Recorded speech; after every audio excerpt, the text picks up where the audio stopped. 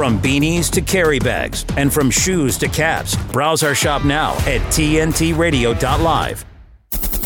Discussing pressing issues. The Aussie Cossack on today's News Talk Radio, TNT. Welcome back to the Aussie Cossack Show, Saturday Night Live.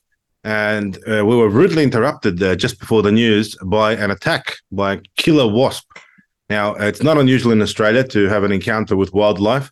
And I'm going to call upon our viewers out there to help me identify the origin of this species. Now, I'm going to just show you guys this. This is what attacked me during the show. Have a look at this, guys. Does anyone out there know what that looks like? What is that? I have never seen anything like it, and I was born in Australia. I've lived here for 33 years. That is something very, very scary. It looks like some type of a killer wasp. If anyone out there in Australia, if you can identify that, give us a call on 1-800-670-310. While I was interviewing Major McBride, just flew in, and we had this little battle ensued. You would have seen I used this object to swat the wasp as it was flying in. Now, this actually, if you look closely, it's got the Russian Ministry of Foreign Affairs logo on it, and that is actually a Russian Ministry of Foreign Affairs pen. So there, how's that for a story on the air on TNT Radio? Alison from Far North Queensland is someone who's a regular listener and viewer. I love her opinions, and she's joining us now. Alison, Far North Queensland, you've probably seen it all up there, from crocodiles to drop bears. What do you think that animal was, the thing that attacked me just then? I think it was a drone wasp. Yeah. A drone wasp. Was it mustard? Perhaps very appropriate that you killed it with your shield there, your Russian shield pen there. Yeah. Probably biological warfare, I'd say. Oh. Yeah. No, but all jokes aside, have you ever seen anything like that? I've seen some big cockroaches up here, mate. A lot of very big cockroaches. Outdoor ones. Yeah. Outdoor ones. Mm. So you think it could have been a cockroach? Oh, no, it doesn't look like a cocky. It looks more like a wasp, a flying sort of creature. Maybe drone operated, I'm not sure.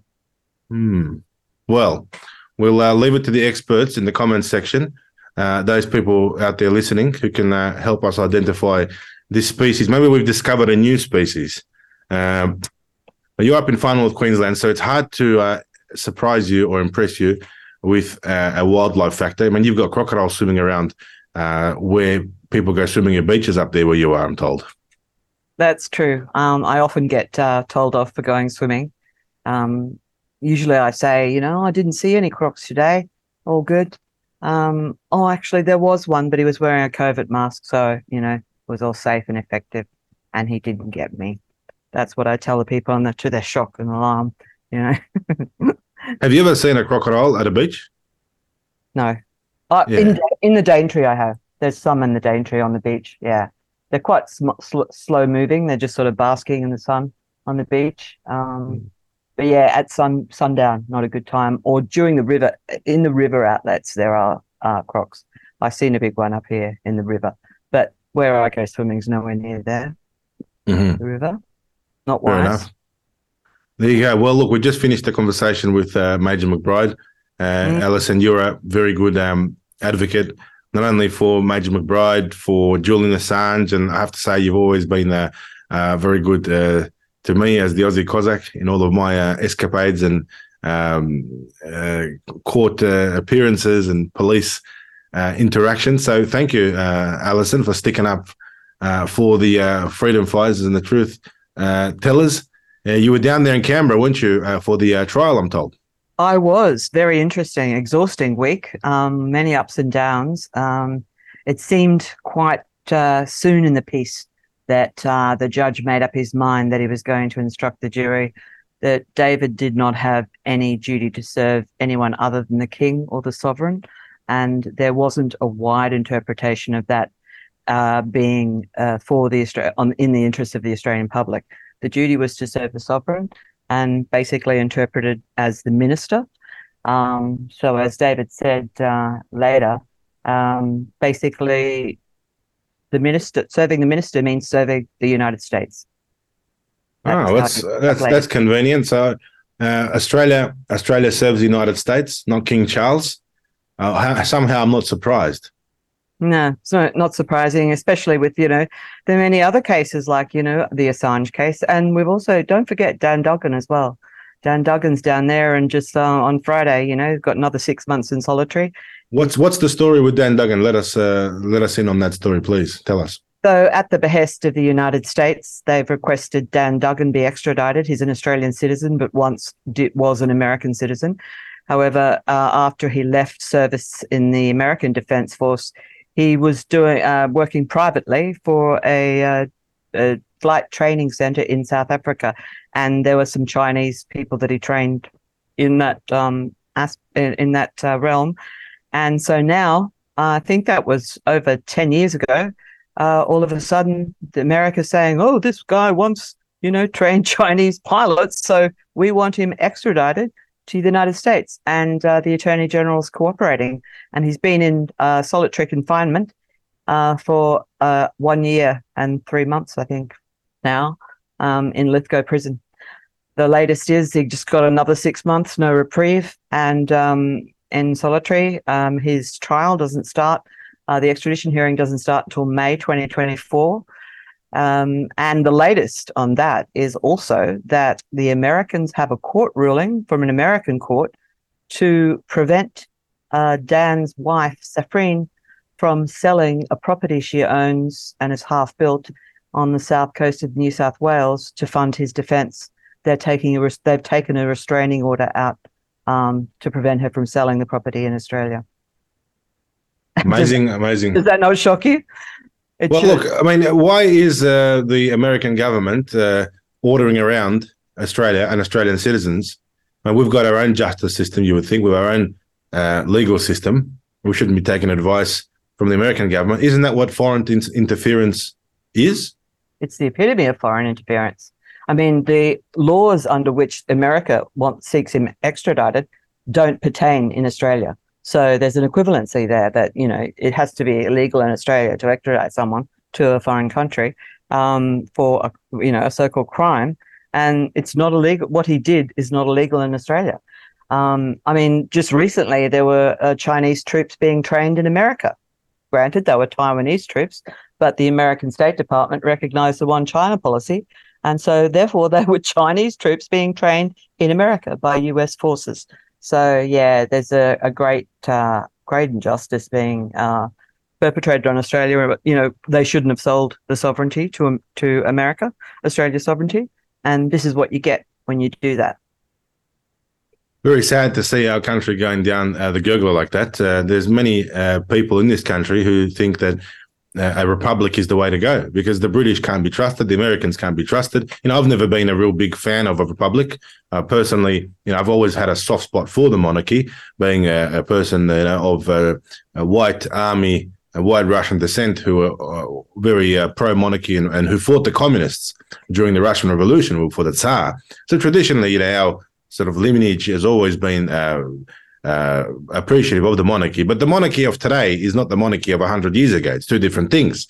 The monarchy of 100 years ago, it was all about king, country, honor, and there was a bit of patriotism, there's a bit of dignity about it.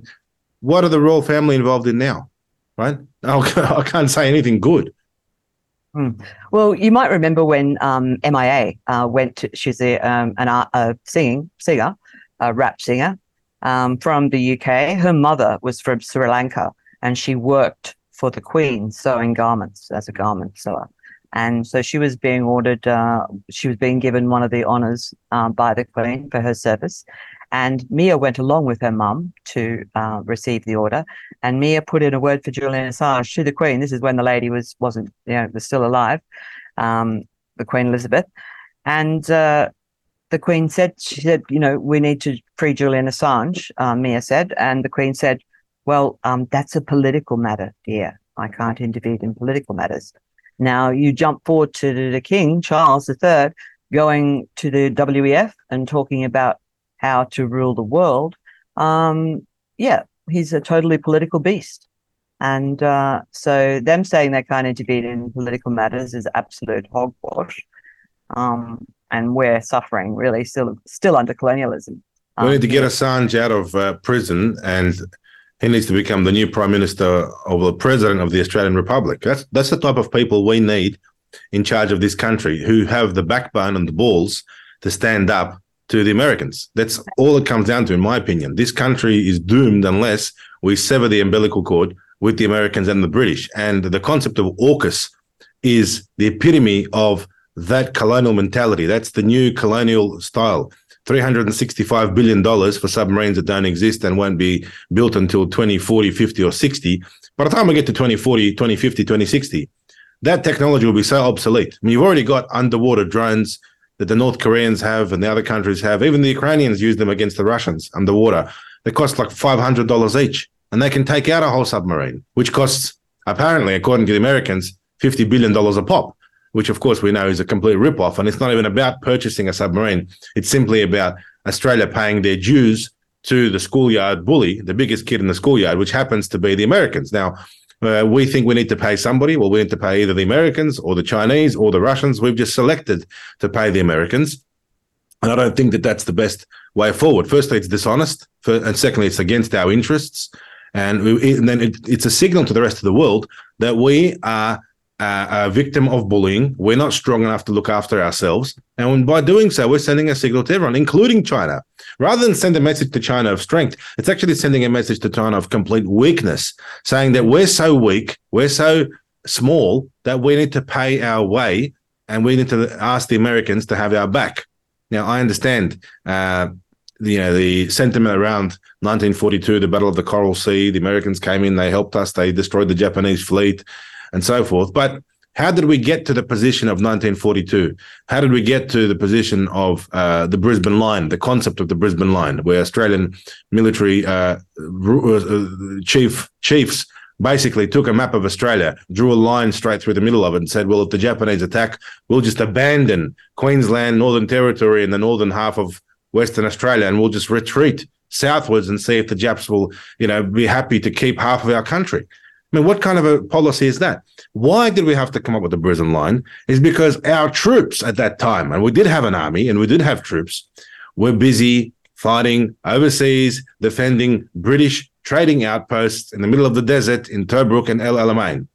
Very much similar to what's happening now. Instead of worrying about our own interest, instead of defending Australia's interests at home here in Australia, our brilliant leaders, quote unquote brilliant, ScoMo and now Albo, were shipping off for the last few years as many weapons as they could get their hands on. Bushmasters, artillery, 777s, M11A2s, shells, ammunition, anything they've got in the stocks lying around, even trailers. How embarrassing. We even sent trailers overseas. I mean, that was hilarious. I found that was just the most funniest thing, that the Australian government actually sent trailers to Ukraine. And now the defense paper report is saying we're hopelessly unprepared, undefended, we're open to attack. Very similar. So history does repeat itself, doesn't it, Alison? And we've learned nothing, it appears, from the experiences of 1942. We're still relying, our main strategy is to still rely, if the proverbial hits the fan, we're going to put our hand up and say to America, come and save us, basically. Yeah. I think people of that era look upon America in a different way. Sure, there was some sort of association and pride, but they didn't like that general. Who was that general? MacArthur. Yeah. He came into Brisbane and set up his headquarters in a AMP bank building, and fifth floor of which was a marriage bureau where they could steal the wives or the women of Brisbane and marry them off to troops, and the men, there were plenty of fights then. The men were brawling in the bars because the Yankees were trying to take over the joint. That was the sentiment then. And now the mafia organization, which is the United States and Joe Biden, is basically disarming the whole of the West. The European countries had to send all of their weapons to Ukraine, and Australia had to clear its decks of even trailers to send to Ukraine. And that's, it's basically the military-industrial complex, isn't it? Making money out of all of this, clear your stocks and you'll have to buy new ones.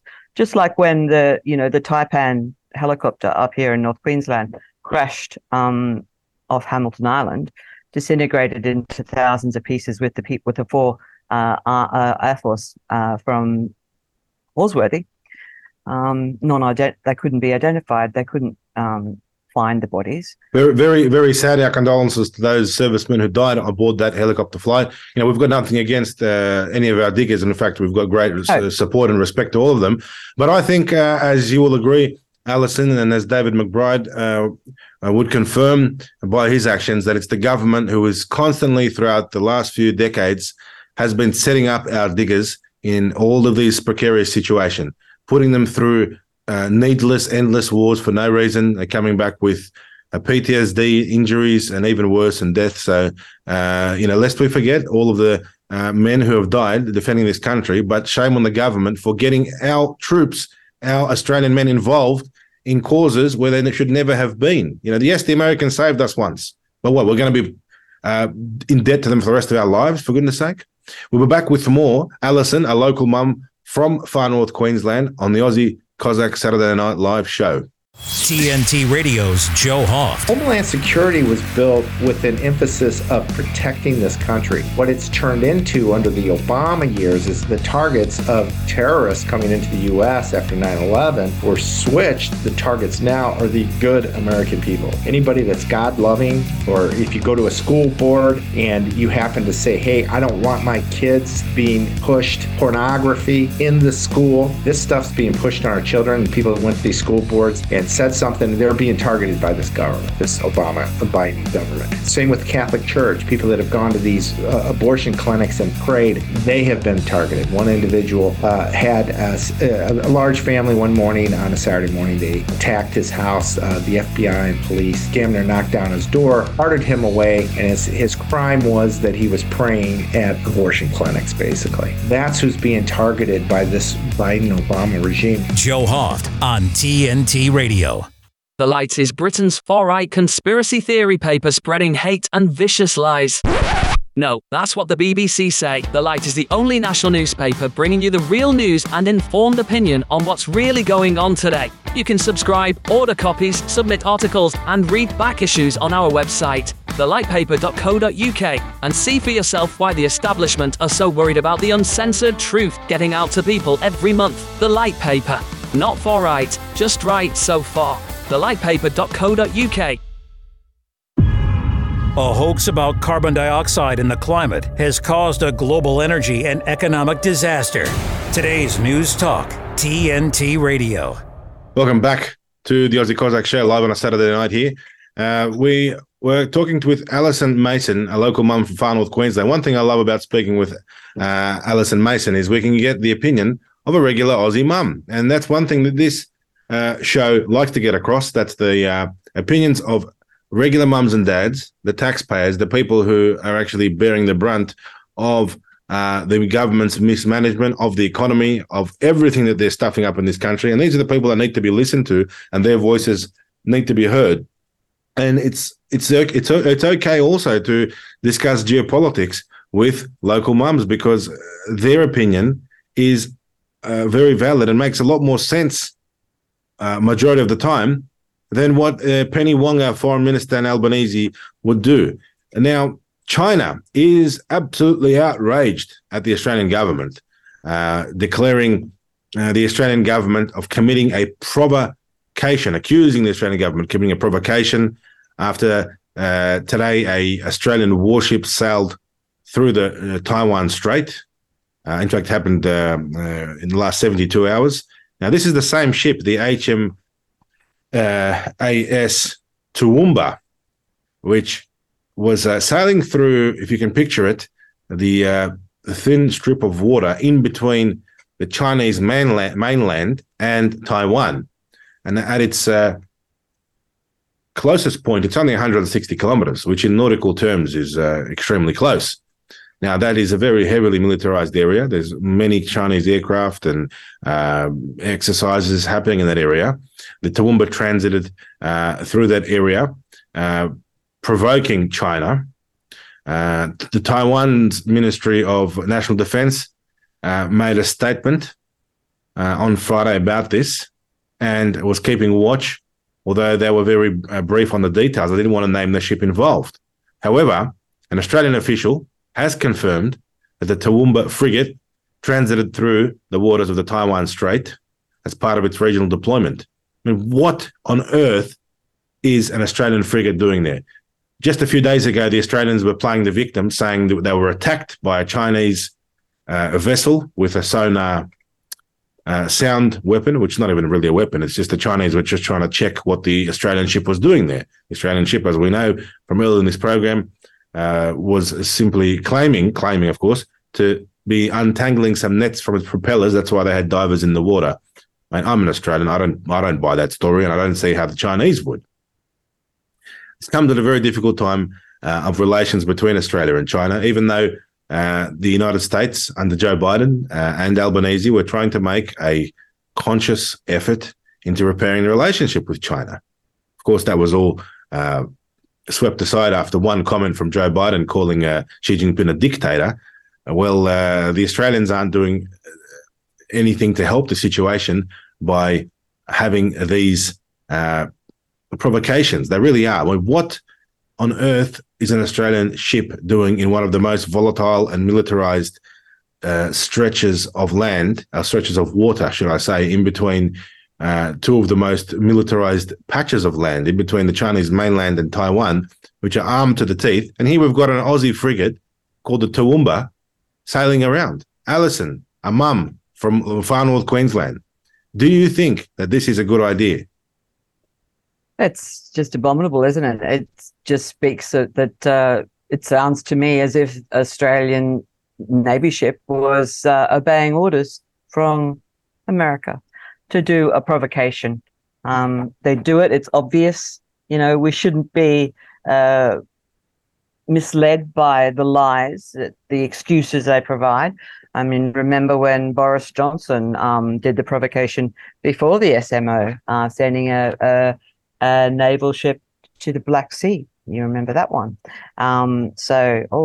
The special military operation was, some special thing. No, they were being provoked the whole time. This is just another one of, don't believe, it says to me, do not believe any of the excuses they give.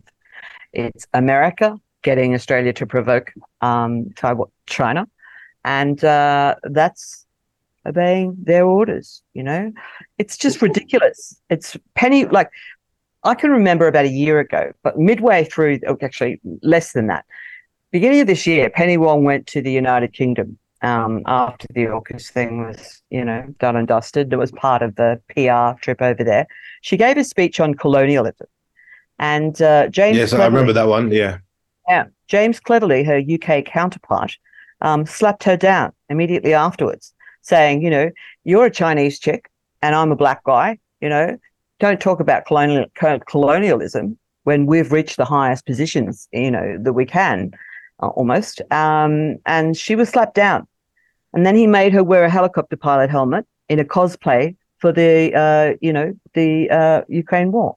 And then he bought her a coffee, and she did a Twitter, like sort of a home and away Twitter, like, oh, we're best mates, me and James, we're best mates, no hard feelings, next coffee's on me.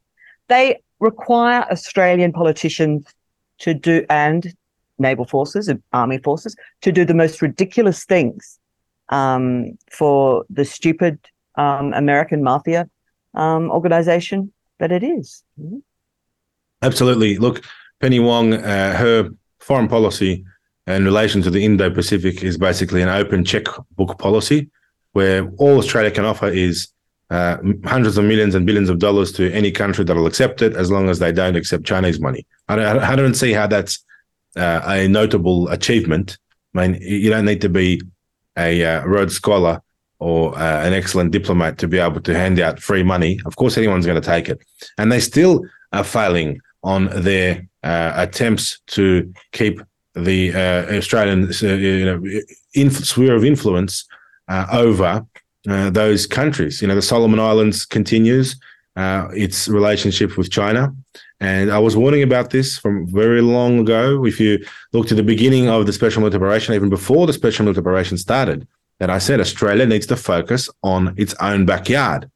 Now, of course, Australia, when it's conducting provocations in China's backyard, when it's deploying frigates and ships and HMAS Brisbane and HMAS Toowoomba, named after a city in your state, in fact, in China's backyard, of course, China is going to reciprocate. I mean, just so we can put into perspective, for China, Australia is not an adversary. It's not an opponent. China has more than 1,000 surface ships. Right? Australia's lucky to field half a dozen. And half of those half a dozen probably being repaired any given time. Right? Now, we're not in a position to be poking the dragon or poking the bear, if you want to talk about Russia. But Penny Wong, Albanese, and before them, ScoMo and his government are putting this country at risk, putting this country in danger for no benefit to Australia. It's simply following the instructions of the American advisors in the intelligence agencies and the government advice agencies who are pushing Australia together with America over the cliff. And that's what's going on in every shape, way, and form. It's very unfortunate that we don't have patriots in the Australian government who can say, no, Australian vessels shouldn't be entering contested waters near China and loitering in China's backyard. No, Australian weapons shouldn't be being sent to Israel or Ukraine or getting involved in every single conflict. I mean, what's this urge in Canberra to get involved? You know what it is? It's called virtue signaling. It's because these politicians, all they care about is virtue signaling. All they care about is a photo opportunity, making a speech at a press conference and keeping up with the Joneses, and then getting invited to a nice White House dinner and being, offered an opportunity to speak to Congress and take a photo in the front of the White House, and be somebody notable. Because in 2 or 3 years, or in 1 year, however long they have left, people like Albo and Penny Wong are going to be absolutely nobody. In fact, they're going to be worse than nobody, because if you're a nobody, you could walk down the street in any Australian suburb, and have a coffee, or walk through Woolworths, or walk through Bunnings. If you're Penny Wong and Albo, you may never, ever walk down the street ever again in any Australian city, town, or suburb, anywhere, whether it be in the city or in the regions, because you will be berated. And I'm not saying that in a threatening way. I'm saying that in a factual way. They will need parliamentary protection teams looking after them for the rest of their lives, because they've made that many enemies during their tenure, right? Absolutely, yeah. They're very unpopular. The opinion polls show it. And the general tenor of the mood in Australia is that they have made us more unsafe than we ever have been. They have made this country so unsafe. They are literally have put a target on us, and we're just waiting for the missiles to come. The country is being run by political apparatchiks. We don't have any power to influence our politicians, because if they were influenced by our opinions, things would be different, because they know how we feel. You see them getting ratioed on Twitter all the time. There is not one tweet that Albanese or Wong does where they are not ratioed. Absolutely. And then the Dr. Fielding, that professor, today announced she's leaving Twitter because she's had enough of the fact that it's an unlevel playing field for her. They're sulking. They're running like rats from a sinking ship. They don't like Twitter anymore because now all of a sudden Elon Musk has removed all the restrictions and there is free speech, and it's an unlevel playing field. They only like it when they can restrict you, and they force you to listen to what they want you to hear, right? And platforms like Facebook, I refuse to use Facebook, and I haven't used it for many, many years. And I think anyone who's still on Facebook needs their head checked. I think I've got, there's 50,000 followers on the Aussie Cossack Facebook page. Then there's an unofficial Facebook page that someone created. There's 60,000 followers there. I've got a large presence there, but I don't use it at all, hands down, because I refuse to engage or contract with that company, Meta. They own WhatsApp, they own Instagram, and I discourage people from using those platforms. WhatsApp, I don't use it at all. I just uninstalled it a few years ago. For communication, use Signal, use Telegram.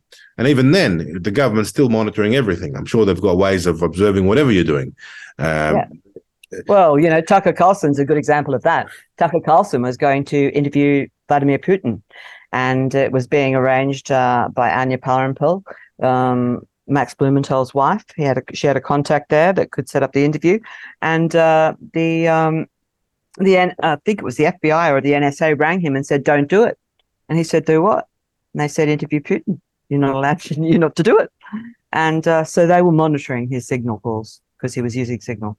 So yeah, nothing safe. But why would you give your data to the Zook, the robot there?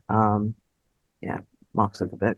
Well, it's very concerning, this informational age we live in, and AI and the reliance, the trust we put in AI, and the way the government can manipulate the masses with the corporations. You look at it's all the corporations that are leaving Twitter, that are leaving X now.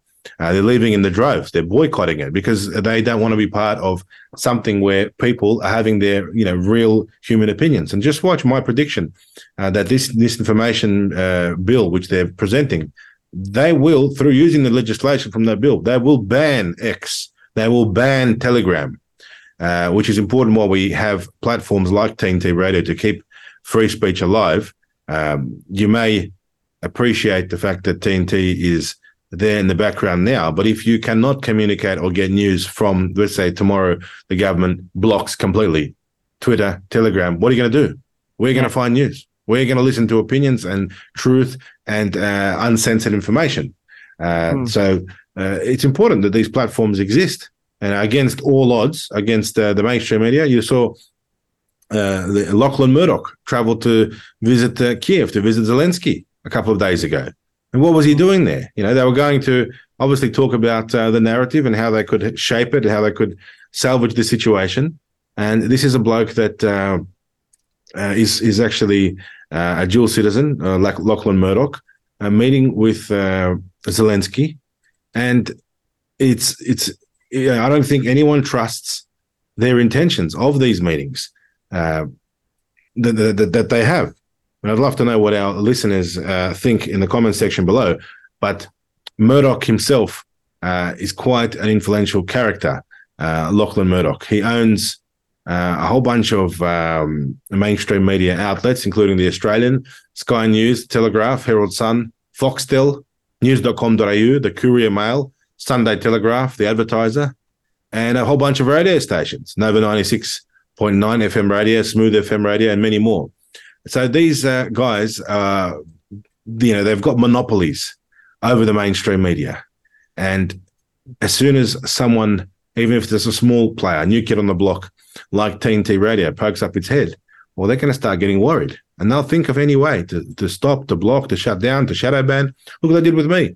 And shame on the platforms, the mainstream media, the corporation platforms, for their selective approach. And shame on the sheep, like Professor Fielding, who left Twitter today in disgust or in protest of not being able to broadcast because she just can't hack it. Simply, they cannot hack it.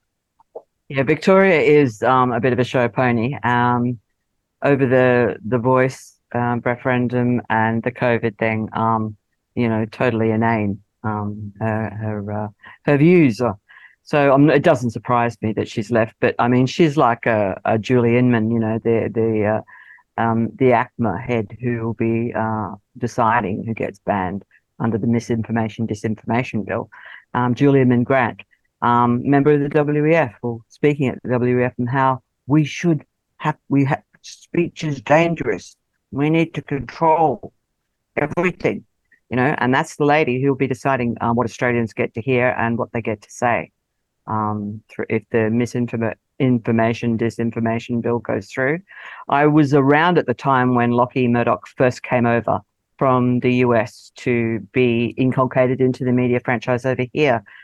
He was blooded on the Courier Mail as the editor-in-chief of the Courier Mail. And so that's where he got his training wheels shortly before he married the model, Sarah O'Hare, and became somewhat like just a carbon copy of his dad, really. And he's starting to look like him as well, But Murdoch is in the business of controlling, getting control. They've shunted other media outlets out of the market. Fairfax. They did deals with the government in order to capture, and it still really have not produced a good model for how to make money from online journalism. They just got no clue. Paywalls everywhere with absolute rubbish in the newspaper. I mean, who actually buys the physical newspaper? I'm guilty. I buy it. I actually subscribe. You know why? I'll tell you the reason. I have to confess.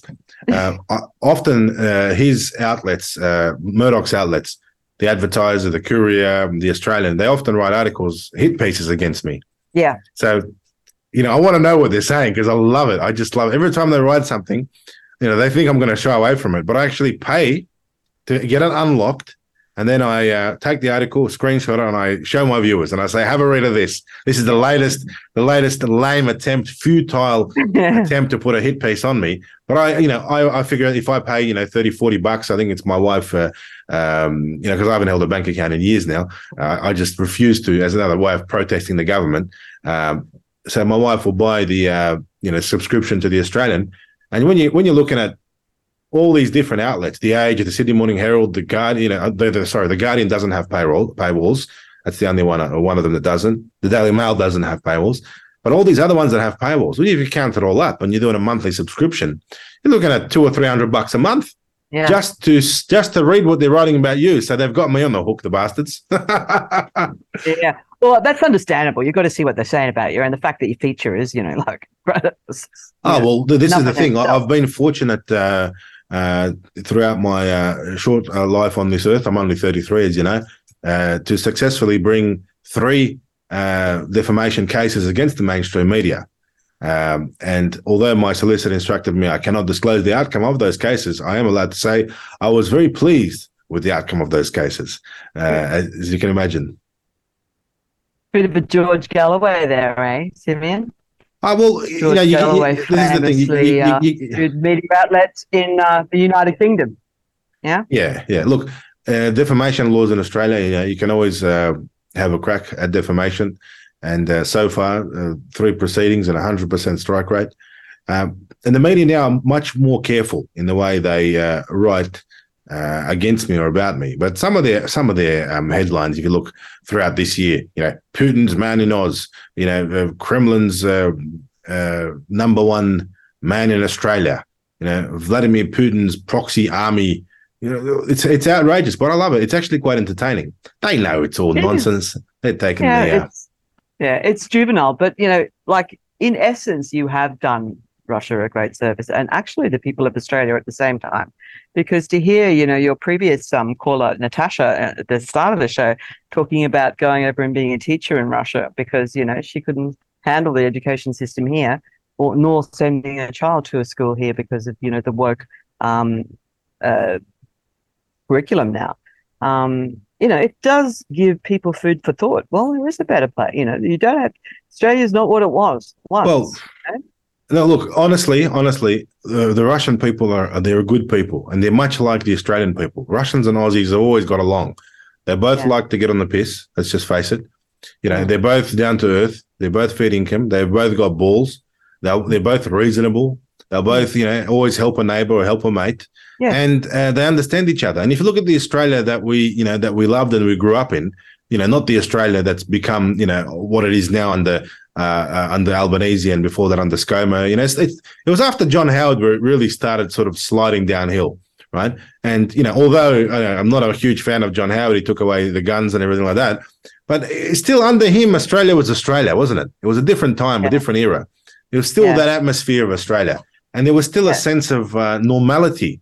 And there's a sense of what is obscene and what's allowed. Now it's the opposite. What's obscene is forced down your throat. What's allowed is shunned as being non-progressive and backward. Yeah.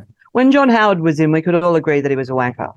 And so, you had the right to say it. And, people used to enjoy saying it. The little accountant, he didn't have a lot of respect. But now it's like, they require you to sort of have a sort of an obedience, making all these ridiculous laws. One thing about the COVID under both the ScoMo and the ALP, which really, really annoys me is that more people did not fight back and more legal actions weren't taken. A lot of people did, and you were actually a prime mover in that, the freedom movement, which, all props to you. And the people who are still in Canberra when I went down there, Corey, and they've got people in the freedom movement still go to Canberra Parliament every day, protests there every day. They made a new law. They have to be gone by sundown. They actually enacted a law. You have to be gone by sundown. They're still doing it. But no one took an action to save or to help the people stranded overseas that were refused to return to their own country. You could not return to Australia unless you were vaccinated with, on Alan Joyce's plane kind of thing, It was ridiculous. And still to this day, one thing I admire about Julian Assange's lawyer, the Australian Jennifer Robertson, is she said there should be a legal action taken because it was totally illegal to ban people returning to their sovereign country. Yeah, it's just outrageous to think that that's what we went through, and that good people like Natasha Quirk, whose ancestors have been here since the 1800s, the early 1800s, had to, 223 years later, she had to leave Australia as a refugee during the lockdowns so she can continue being a teacher and move to Russia. So just it's a disgrace to the government of the day. And, all the other people out there in this country who suffered at that time, people know what's fair and what's not fair, and people understand now. Even a lot of police that I speak to over the years, even though they were forced to enforce these ridiculous mandates, they knew that it was wrong. And that's why the police recruitment now is at all-time lows. The government cannot pay people to be cops. People are literally offered $30,000 to go and study to be policemen, and people are saying no. People do not want to serve the Crown in that uniform under the Liberal and Labor governments because it represents coercion, intimidation, bullying, and all the other terrible things that the government was doing to us, using the police force as their attack dogs. Just think back to the days when Gladys Berejiklian was cynically standing at press conferences telling us what to do and what not to do, that we can't go to funerals of loved ones. And same in your state in Queensland, Anastasia Palaszczuk. And these people all get nice cushy jobs and golden parachutes and go on then to leave the public service with there's no accountability and there's no retribution. There's no apology. There's no inquiry. Unfortunately, they then go on and they're rewarded by their corporate partners, their friends in the corporate world. They're rewarded by being given nice $1 million a year executive roles, right? Rather than be punished and rather than face the repercussions to their actions, to the mistakes that they made. Not even mistakes. It was intentional narcissism that was going on. It was intentional. It was sick. It wasn't like someone just made a mistake. This was a specific way of doing things which they went on, and that's what we need. We need retribution, and we won't stop broadcasting on TNT Radio until we get some retribution. Stay with us. We'll be back with more. Give us a call, 1-800-670-310. Going to a quick break and then taking your calls online right now on the Aussie Cossack Saturday Night Live TNT Radio Show. With his expert analysis and opinion, this is TNT Radio's Timothy Shea. I've been in and around politics for over 50 years, so it takes a lot to surprise me, much less shock me. But I was shocked. Not that so many Argentines voted for Javier Milei, but that the Peronist powers that be allowed him to win the election. And the thing that made me the happiest for my Argentine friends is the video that Milei put out where he went down the row of a magnetic board that had all the Argentine government ministries listed, and all the irrelevant ones, he pulled them off the magnetic board over his shoulder. They're gone, no more. That's exactly what we need to have happen here in the United States. We need Donald Trump back in January of 2025 to streamline our government. We need to move the Department of the Interior actually out into the interior. We need to move the Department of Agriculture to where we commit agriculture. And most importantly, we need to defund and disband FBI and distribute its law enforcement functions to other agencies that have their own law enforcement capability already stood up. Can't have Donald Trump back fast enough. I'm glad that Milei is going to make Argentina great again. We need Donald Trump here to make America great again. From MAGAInstitute.com, this is Timothy Shea for TNT Radio. On a virtual road, you can test the limits of your driving ability to see how fast you can go under the most extreme conditions, like when it's dark, when the weather's bad, or when the unexpected happens.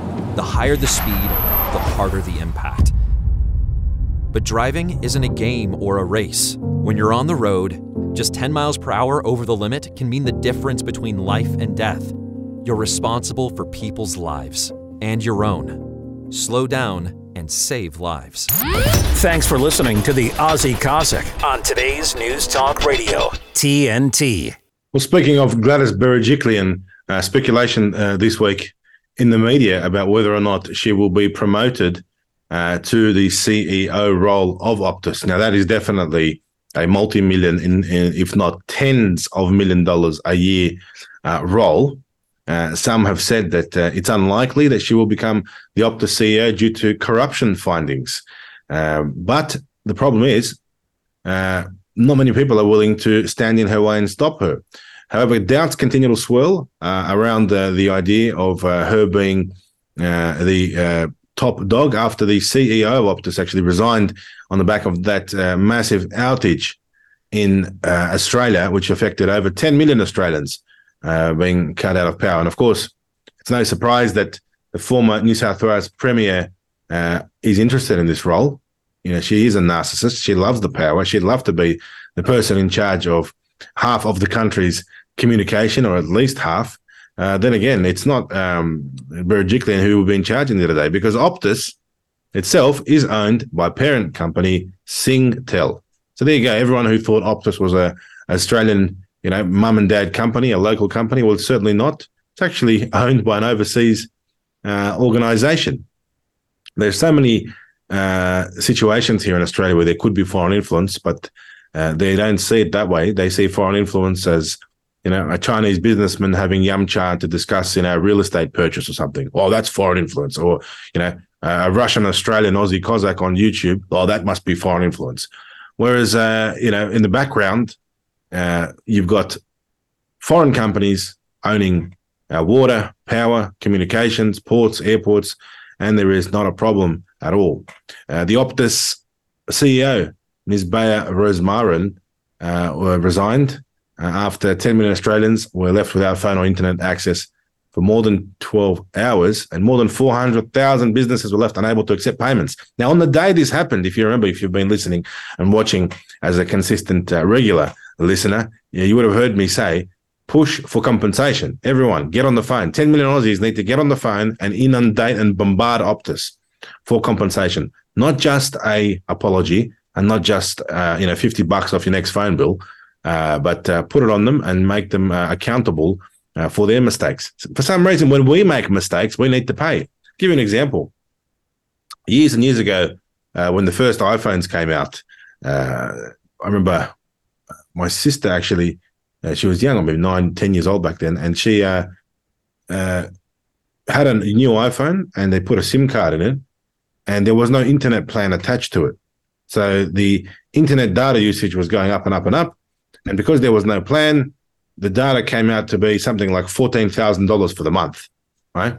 And many people would relate to that. You probably had that kind of bill shock where through an error or something like that, you cop a bill.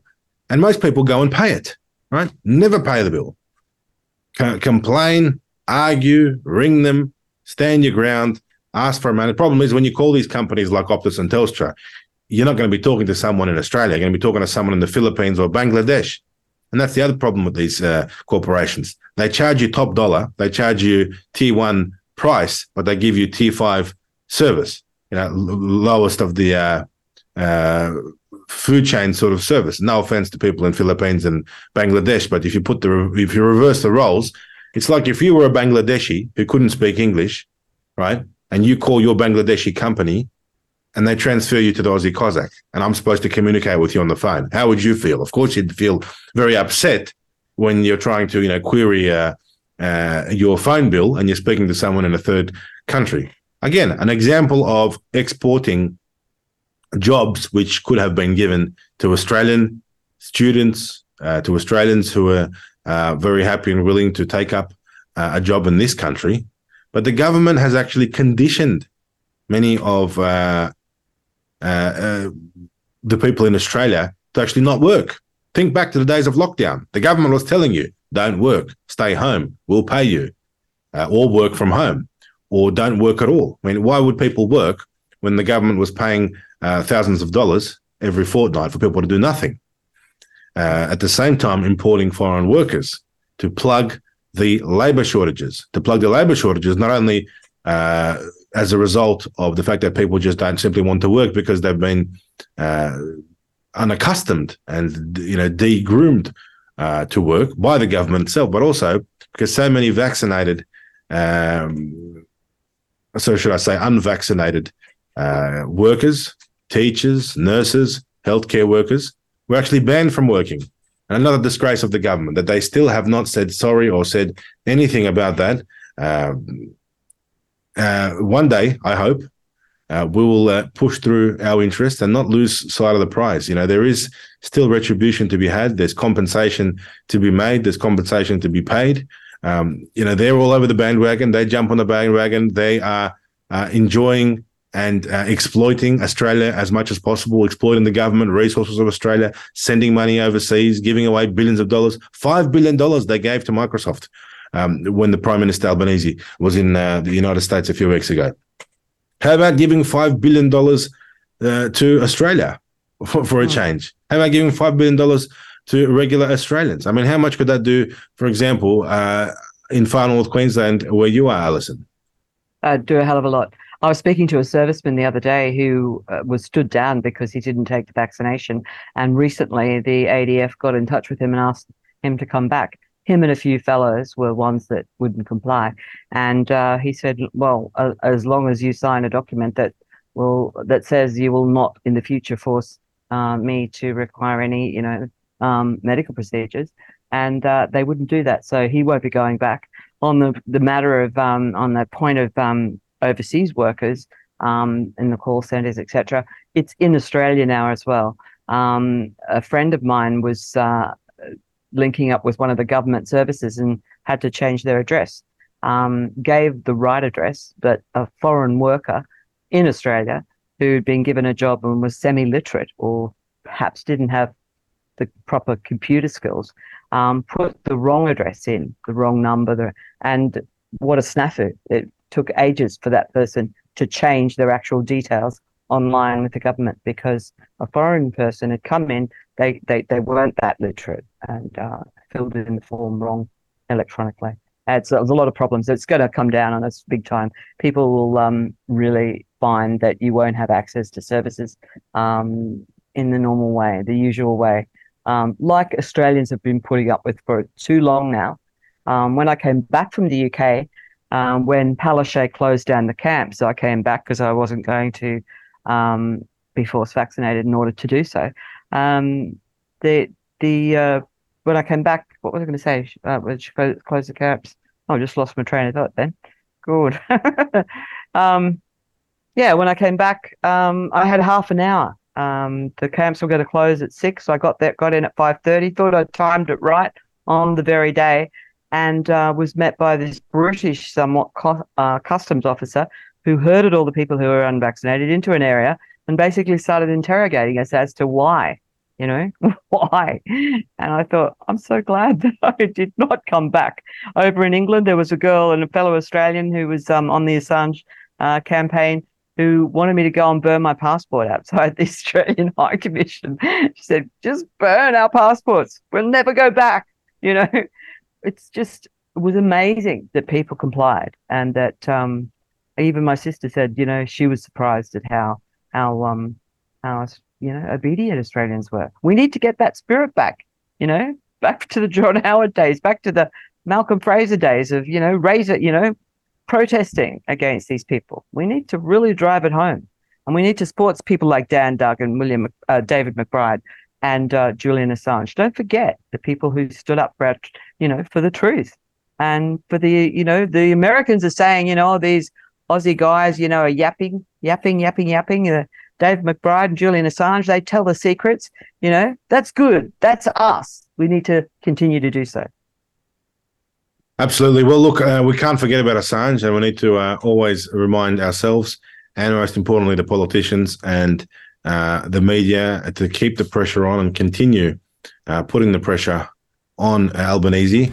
There is not much information available from on the situation with Julian. He's still in prison, but we know, Alison, you and many other volunteers all around Australia have been working tirelessly for years, doing what you can. And you know what I wish one day Julian to be free and for him to be able to meet with people like you, Alison, and others out there who have been in the background, not being paid, not being asked to do so, not being forced to do so, just doing the right thing, because that's what Australians do. They look after one another. And it's good that you understand that, and many others do. And it's a shame on the Australian government, on the Albanese government, that they don't understand the fact that Aussies are all about mateship and sticking up for one another. That's why we stick up for McBride. That's why we stick up for Assange. Stay tuned. Aussie Cossack, Absolutely. Saturday Night Live.